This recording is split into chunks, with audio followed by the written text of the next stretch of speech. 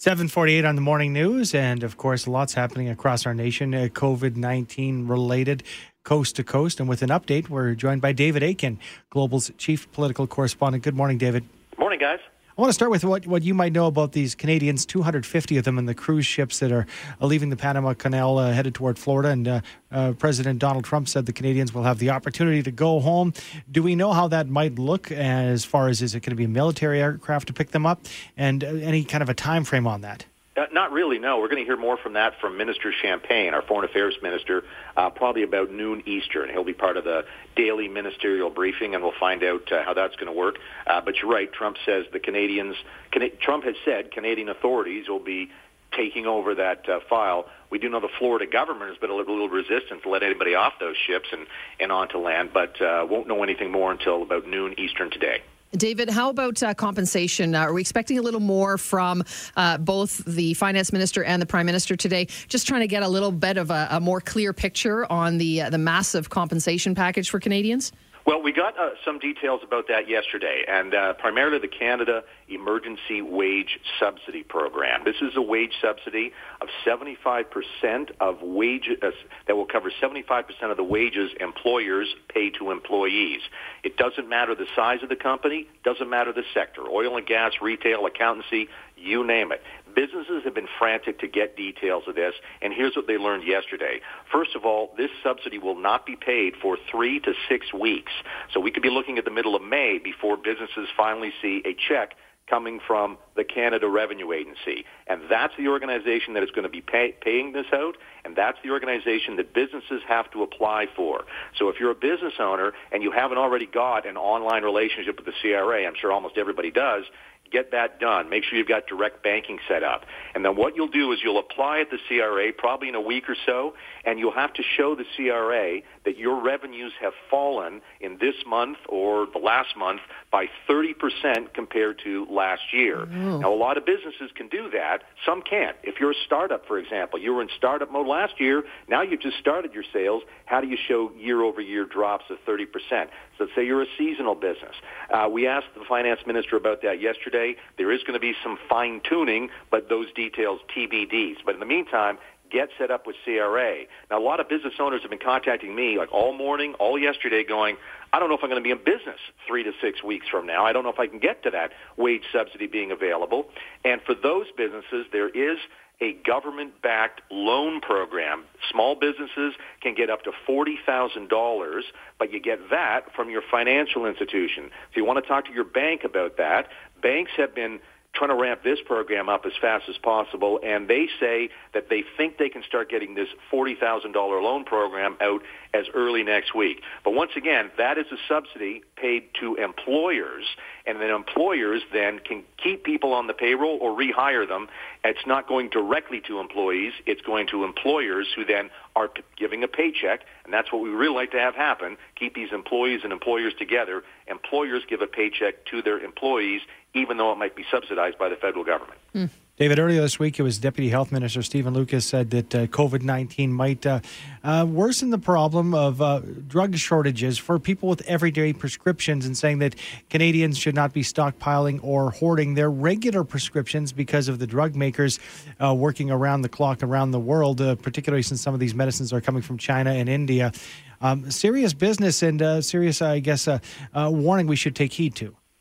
Yeah, I guess it's absolutely. You want to follow the directions of health officials in all matters, and that seems like good advice to me, sure. Yeah, it's lots going on. I mean, thank you for the breakdown, the financial breakdown, because we're getting a lot of texts and emails from folks, too, just kind of confused about there are so many programs being rolled out, and where do they go, and when are the phones actually going to be answered? When can they get through? You must be hearing a lot of that as well. Yeah, the key is online, both for businesses and individuals. As I said, businesses can get this wage subsidy through the Canada Revenue Agency. For the other subsidy program for Canadians is the Canada Emergency Relief Benefit. That's a subsidy worth $2,000 a month paid directly to you as a Canadian if you've lost your job, and it includes coverage for the self-employed. This is the Canada Emergency Revenue Benefit. And that, too, you will go to the Canada Revenue Agency, the CRA, to apply for and get that.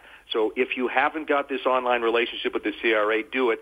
most people often do it now. That's where you pay your taxes and get your refund. There'll be a place there to apply. That program, the CERB for individuals, comes online on April the 6th. And it should be shortly thereafter when the checks from that program come out. So one program for employers, the Canada Emergency Wage Subsidy. Other program, Canada Emergency Relief Benefit for individual Canadians, including the self-employed. Thanks for your time this morning, David. Thanks. David Akin, Global's chief political correspondent. Coming up to 7:19 on the morning news, there continues to be more infections and many lives lost in Europe. We're checking with Global's Europe Bureau Chief, Crystal Gumansingh, to hear how COVID-19 continues to impact Europe. Good morning, Crystal. Good morning. What's the latest? Because I know here in Canada, we're talking about the North American issues at hand and looking stateside, and their numbers staggering as they continue to grow. What's the latest out of Europe? Well, in the UK, we just got the latest numbers, and it does show the continued upswing of infections as well as deaths here. The latest numbers show that just over 29,000 positive cases and 2,921 deaths. Now, looking at the previous day's numbers, we were looking at about 2,300 deaths. So a major increase there. But again, this is something we've been warned about, that there's a slow progression. And then when we start to see the increases will be quite dramatic. And that is what we're seeing in the UK. More calls, of course, for testing for healthcare workers. They are demanding to be tested, saying they don't know if they should be going back to work, if they should be in isolation. We have heard continued promises from Prime Minister Boris Johnson and other government officials. It's worth noting that Boris Johnson is still in self-isolation. The Health Secretary, Matt Hancock, just got out of isolation. He had also tested positive. So we're hearing more promises from government officials that they will continue to ramp up testing for healthcare workers. What about financial aid, Crystal? We're hearing, in the States, it's in the trillions. Here in Canada, it's in the billions. Is there relief coming for folks in the UK right now? Yeah, a number of aid packages were put together, discussed and debated probably about 2 weeks ago now. And we've heard a number of new fronts. The latest package that is being debated and called for is a special payment package for anyone on the healthcare front who may potentially lose their life because of this pandemic. So we are talking about in the, hundreds of millions of pounds situation. So a lot of money there. And of course, we know that this is having such a huge financial impact on the business sector, all business sectors. British Airways just announcing that they are just putting together the final plans to lay off more workers. So it is having such huge impact, not only on our day-to-day lives, but the economy as well. And how about supplies? You mentioned maybe some increased testing in the UK. Are the test kits in good numbers and masks and what the healthcare workers need? It is the call that we are hearing around the world from healthcare workers and government officials. It's people need more protective equipment, gloves, masks, gowns, shields. All of those things are in desperate need. We are hearing that, supplies are being delivered, that, the number of PPE being delivered is in the millions. However, we also know that health officials are burning through these pieces faster than they normally would just because they're seeing so many sick people. And we have heard promises from government officials saying, listen, we don't want anyone putting their lives more at risk because they're not able to access the protective equipment they need. But just supply is, of course, an issue. Mm-hmm. Thank you so much for the update, Crystal. Appreciate it. You're welcome. Take care. You too. Be safe. That's Crystal Gumansingh, Global's Europe Bureau Chief. Discussions around serious illness and what happens to a person's assets if they pass away is important for every Canadian. Having a solid plan in place ensures a person's estate is left in the hands of the trusted loved ones, not the government. Joining us for some answers is Chris Sabat. Chris is a general counsel at Macmillan Estate Planning. Good morning, Chris.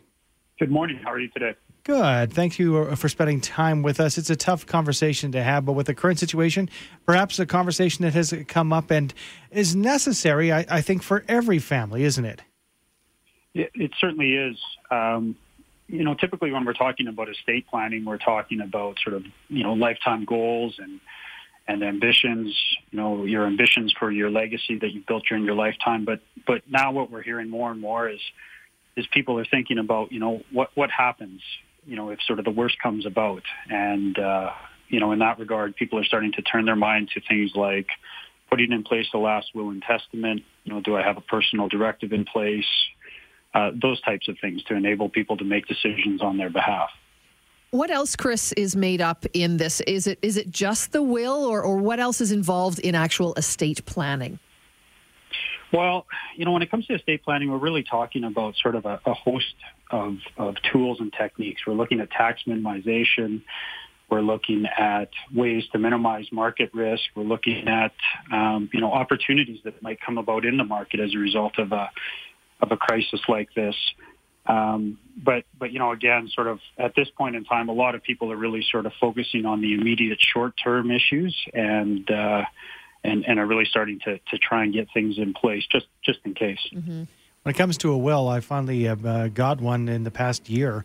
I was shocked at how easy it was. I think that from my experience and from outside looking in before I sat down and put pen to paper, I thought it would be a real task and a real drag, if you will. But it doesn't take as much as you think, does it? No, it doesn't. When you start talking about a will itself, it's relatively simple. I mean, really what you're doing is distributing assets.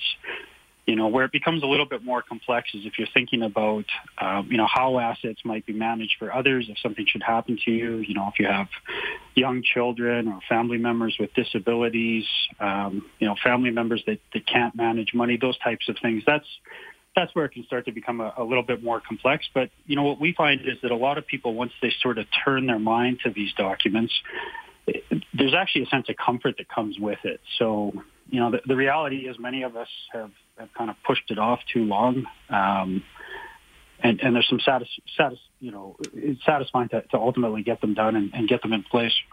At times like this, when people get sick and unfortunately people do pass away, when we're talking about this illness, this COVID-19 virus, is it time then maybe also, if you have a will, to just maybe pull it out and revisit it? Is that important to do every once in a while?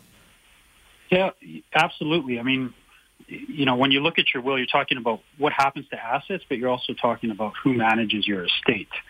And so, it's not uncommon to see folks will say, we'll designate maybe a brother or a family member. Well, what happens if they're not able to act? Who's the backup? Who will step into that first person that's been designated into their shoes to sort of take things over. So it is time to dust these things off. Life happens and things change and circumstances change and the needs of our beneficiaries change, and it's time to have another look at these things, I would suggest. Where do we start? Like if I decide today that it's time to get these documents ready and filled out, do I have to prepare things at home as far as getting paperwork together? And is there a checklist that somebody should look at before they approach somebody like yourself?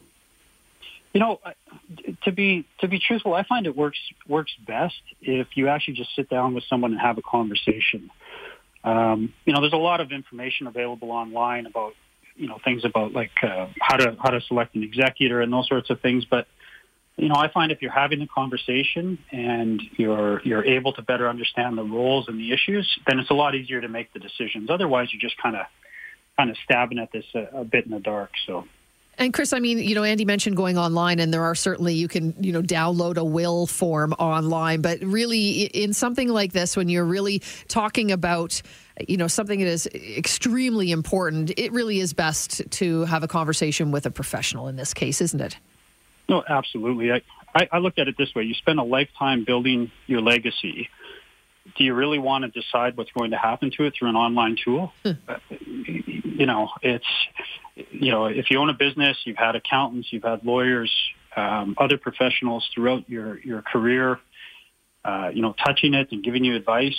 And, again, I go back to sort of an online tool. Are you really confident that you're going to end up with the result that you wish to have? Good point. Absolutely. Thank you very much for your time this morning, Chris. Absolutely. Thank you very much. That is Chris Sabat, General Counsel at McMillan Estate Planning, and you can find the McMillan Estate people online at mcmillanestate.com. 7:09 now, and boy, parents, you might be feeling a little overwhelmed with the kids out of school indefinitely, but we're being reminded we are not alone as new homeschooling parents. Joining us now is Lisa Marie Fletcher from the website The Canadian Homeschooler. Hi, Lisa Marie. Hi there. Hey, thanks for joining us. You know, the kids are at home, obviously, indefinitely. A lot of them, most of them, I would think right by now, have their new school outlines. But I know I've talked to my parent friends. We're worried about how best we can help our kids. Do you have any advice for us? Well, the first thing I'll say is that homeschoolers are just in the same boat as you right now. We're all confused and trying to figure out what to do. We're missing all of our usual events and activities just like you guys are, so we're all upside down too. But I know trying to figure out how to add learning into your day when you're not used to it can be unsettling, especially when you have other responsibilities like teaching, working. That's the word I was thinking. One of those things, yeah. So I was just thinking about it and how we fit our homeschool into our days.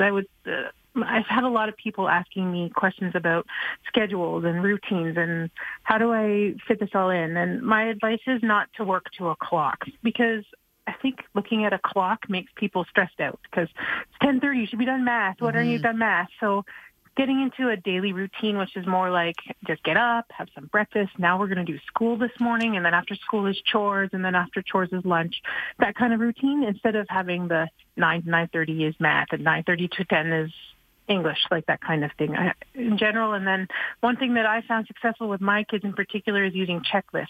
So if I give them either a whiteboard checklist or a piece of paper with the list of what they have to do for the day on it, then they know exactly what to expect. And it makes your day easier because you're not fighting with them about what they need to do, because they can see exactly what they have to do, and they can cross things off as they accomplish it. And, you know, even as a grown-up, crossing things off your list just feels pretty good, right? True. I like that, because you got the visual component there, and then, they feel like they've accomplished something. Aside from the, like you say, not scheduling down to the minute, is there a best place in the house we should set our kids up to do their schoolwork? Honestly, my tip for that is anywhere they're willing to work is a place you're willing to use. Just like that. Yeah.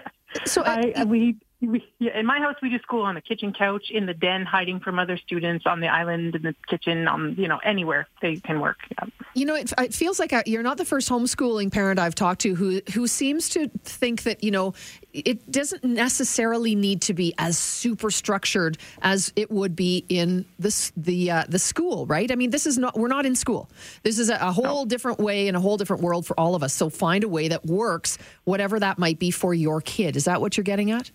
Exactly. However it works, make it work for you. Like, don't copy school at home, because that's just going to stress you out. Do what works. That's the best advice I can offer to anybody starting this adventure. So. Okay, if I have multiple kids, though, is it best for them to say to both kids, hey, we're going to do schoolwork at the same time, or is it better to spread it out, or is there a rule surrounding that? I don't think that there's a rule, because every family will have different. I've got 5 kids. So what I do is I start my day with my littles, because I have a preschooler, kindergarten, grade 1, a couple of kids. And so we start with them generally first. We want to fill up their energy, like mom loves me tank. And then they are happy and content for longer than if I ignore them for a while, then they want my attention all day, right? So if I start with them, I have done group things with my kids in the past. We've done, unit studies together, or we sit at the table and we each do math together. Sometimes that works, sometimes it doesn't. Kid personalities, they tend to clash sometimes because they all want the attention at the same time. And so what I've done now is I generally have one kid doing an independent thing, whether that's doing a computer-based lesson or reading a book or whatever. And then I focus on the one child that needs one-on-one at that time. So if we're studying something specific that they need, I do one-on-one with them, and then we switch around to the next kid, that kind of thing. But you'll just, as everything, you have to kind of personalize it to your own kids and what they need. And Lisa Marie, do you think that life skills, stuff like cooking and planting a garden, that sort of thing, those are just as important when we're homeschooling our kids? Absolutely. We've got an opportunity right now, which, I don't think we've had in so long, to be able to just add in all these extra things that we've always wanted to add, like, teach the kids how to check the oil in the car or plant a garden or things. We have this opportunity. These are things that they will be able to use forever. So, yeah. And they often say that, being in one place and doing one thing for an extended period of time, even for workers, you got to stretch your legs. So do you try to build in, as a homeschooler, that chance to not go to the playground this time around, but walk around the block or take the dog for a walk? Yeah, if you have the opportunity to do that, absolutely do that. If you don't, then you can do, there's a website called Go Noodle, and they've got some fitness activities, or there's lots of YouTube channels with like yoga and that kind of thing. If your kids are interested in having intentional physical activities, that's good. If not, you can always do things like, okay, I see you're not focusing. Here's a challenge for you. Run up the stairs, touch the wall in your bedroom. Then run to the basement and touch the wall in the basement, and then come back to me. Like, you can just get them moving anytime they need it. We need to not pretend that we're teachers, because we're not. We're parents trying to get through this the best way we can, and just be inventive and think outside the box, really, right? Absolutely. As I said, my favorite thing is what works for you, make it work. If you're working from home and you have your school-aged kid doing online courses, do you still look at the standard weekends? Do you try to block those off? We don't do school on weekends because we like to have family time together on the weekends, and the kids don't want to be doing school every day. I think you have to see if you feel like they haven't done enough in the week, to your own personal opinion, then you can add more in. But everybody wants weekends, right? Heck yeah. Talk to us a little bit about your website, thecanadianhomeschooler.com. You've got lots of information and lots of tools there as well. Oh, thank you. Yeah, this is my 10th year, actually. This is my 10th anniversary year. And my goal with the website is to just be able to support and encourage homeschoolers across Canada, provide resources for them, and connect them with companies and tools. I've been trying to listen to what people are asking for right now and provide whatever support I can in this crazy, weird time. And I love being able to help the community, because we're all in this together. Even if you're a usual public schooler and this is a new adventure for you, we are all just trying to teach our kids and make sure they have a great education to the best of our ability. Mm-hmm. And your website, again, is thecanadianhomeschooler.com. Thank you so much, Lisa. Thank you. That's Lisa Marie Fletcher from the website, The Canadian Homeschooler. You know, it's a tough one. I've seen lots of posts online from folks, and I've heard from a bunch of my friends of, people being a little stressed out. Yeah. Because the kids are stressed. They're getting it all online, and it's new, right? We're not used to it. We've been out of school for a little bit now, and there's just a whole lot of anxiety involved. So I think just, calming it down, and if you have questions, most of the teachers are still accessible for us. If you're wondering, you don't understand the information that came home from your school to your kid, reach out to your teacher and maybe check out that Canadian Homeschooler website. Might find some things and some tips and tricks and lists that will make our lives as the parents at home now a little easier. Yeah, because as you said, we're not the teachers. Well, I tell you, the Foothills Hospital Home Lottery is well underway, and not only are more than 4,000 prizes to be won, but the money raised helps with healthcare right here in our own city. Joining us with details is Val Ball, Director of Marketing and Communications for the Calgary Health Trust. Hi, Val. Hi. We're great. We're happy that you're joining us because we want to talk about the bonus prize. But first of all, I think now more than ever, we're realizing how vital it is that we have the best hospitals and equipment possible. And the lottery money helps make that happen, right? That's right. I mean, healthcare is something that I think has impacted us all over our life, but now we're seeing just how important it is more than ever. And, at Calgary Health Trust, we've supported healthcare and AHS for a long time. So we want to work alongside them and be as responsive as we can to supporting their needs, not only today in what they're doing with vulnerable populations and mental health and of course, on the front lines, but also in preparation for the future and what an evolving healthcare system will look like. The lottery is not stopping in any way, shape, or form, and of course, always online. So it is one of those things where if you're at home and you want to make a difference, it's the perfect opportunity, isn't it? It is. You can actually go to the website, foothillshospitalhomelottery.com, and we have virtual tours there. So if you've not got a chance to check out the Grand Prize Show Home, the $2.6 million Grand Prize Show Home in Cranston, you can do a virtual tour, check it out there. We also have the $1.1 million Canmore Early Bird Prize there. So, you get a little escape to the mountains from your home computer. And envision yourself in your new home. It's not a bad idea. Hey, Val, the bonus prize deadline is tomorrow night, Friday night at midnight. Tough decision between the two options up for grabs in this one. That's right. We have the BMW, which, is a pretty luxurious car, or you can take $100,000 cash. So you do have to make a decision if you win that prize. And if you're in for that, you're also in for that $2.6 million show home and our early bird prize, the $1.1 million Canmore penthouse. I love that part that, once your name is drawn, you put the name back in. You're in for all 4,000 of the prizes, even if you win 1 or 10. Yeah, it makes your chances of winning pretty good. 1 or 10. Don't be greedy, Sue. Let's talk about that 50-50 and what that is at this point, Val. Oh my goodness, it's over 1.7 million, and for the jackpot, of course, the winner will take half on that. So that's an add-on. You can get that on the website too. It doesn't sound so bad if you win that, hey? Not bad at all. Oh boy, it's hard to decide. Sexy BMW convertible, cash. Oh, do I want electronics, trips, homes? So many to be won, and more than 4,000 in total. Always. How do you even do it? How do you make these available? All these great prizes every time. Oh, I have to tell you, we have some amazing partners. Our show home partner is Calbridge Homes. They just are fantastic to work with, and they put everything into these homes. Just Elko, who's the designer, just is brilliant with his visions. And actually, this home has a lot of locally sourced materials in it. So if you're in the kitchen, it's got a lot of locally sourced granite, and some of the hood fan is from a local person here. So lots of talent that goes into these homes as well. And then Spring Creek in Canmore, they're doing amazing things with that community. And Frank, the owner, and his team are just incredible to work with, and they just keep bringing these really amazing views to us. So it's hard to say no to a beautiful view out in Canmore. You're not, especially right now when we're cooped up inside, to be able to look out the window at the mountains would be nice. Thanks, Val, for joining us. Thanks, guys. That's Val Ball, Director of Marketing Communications for the Calgary Health Trust. And of course, you can go online, buy your tickets today, and take that virtual tour of the show home or the Conmore. That's a combination of Canmore and condo. You can go online and do all of that. Foothills Hospital, homelottery.com.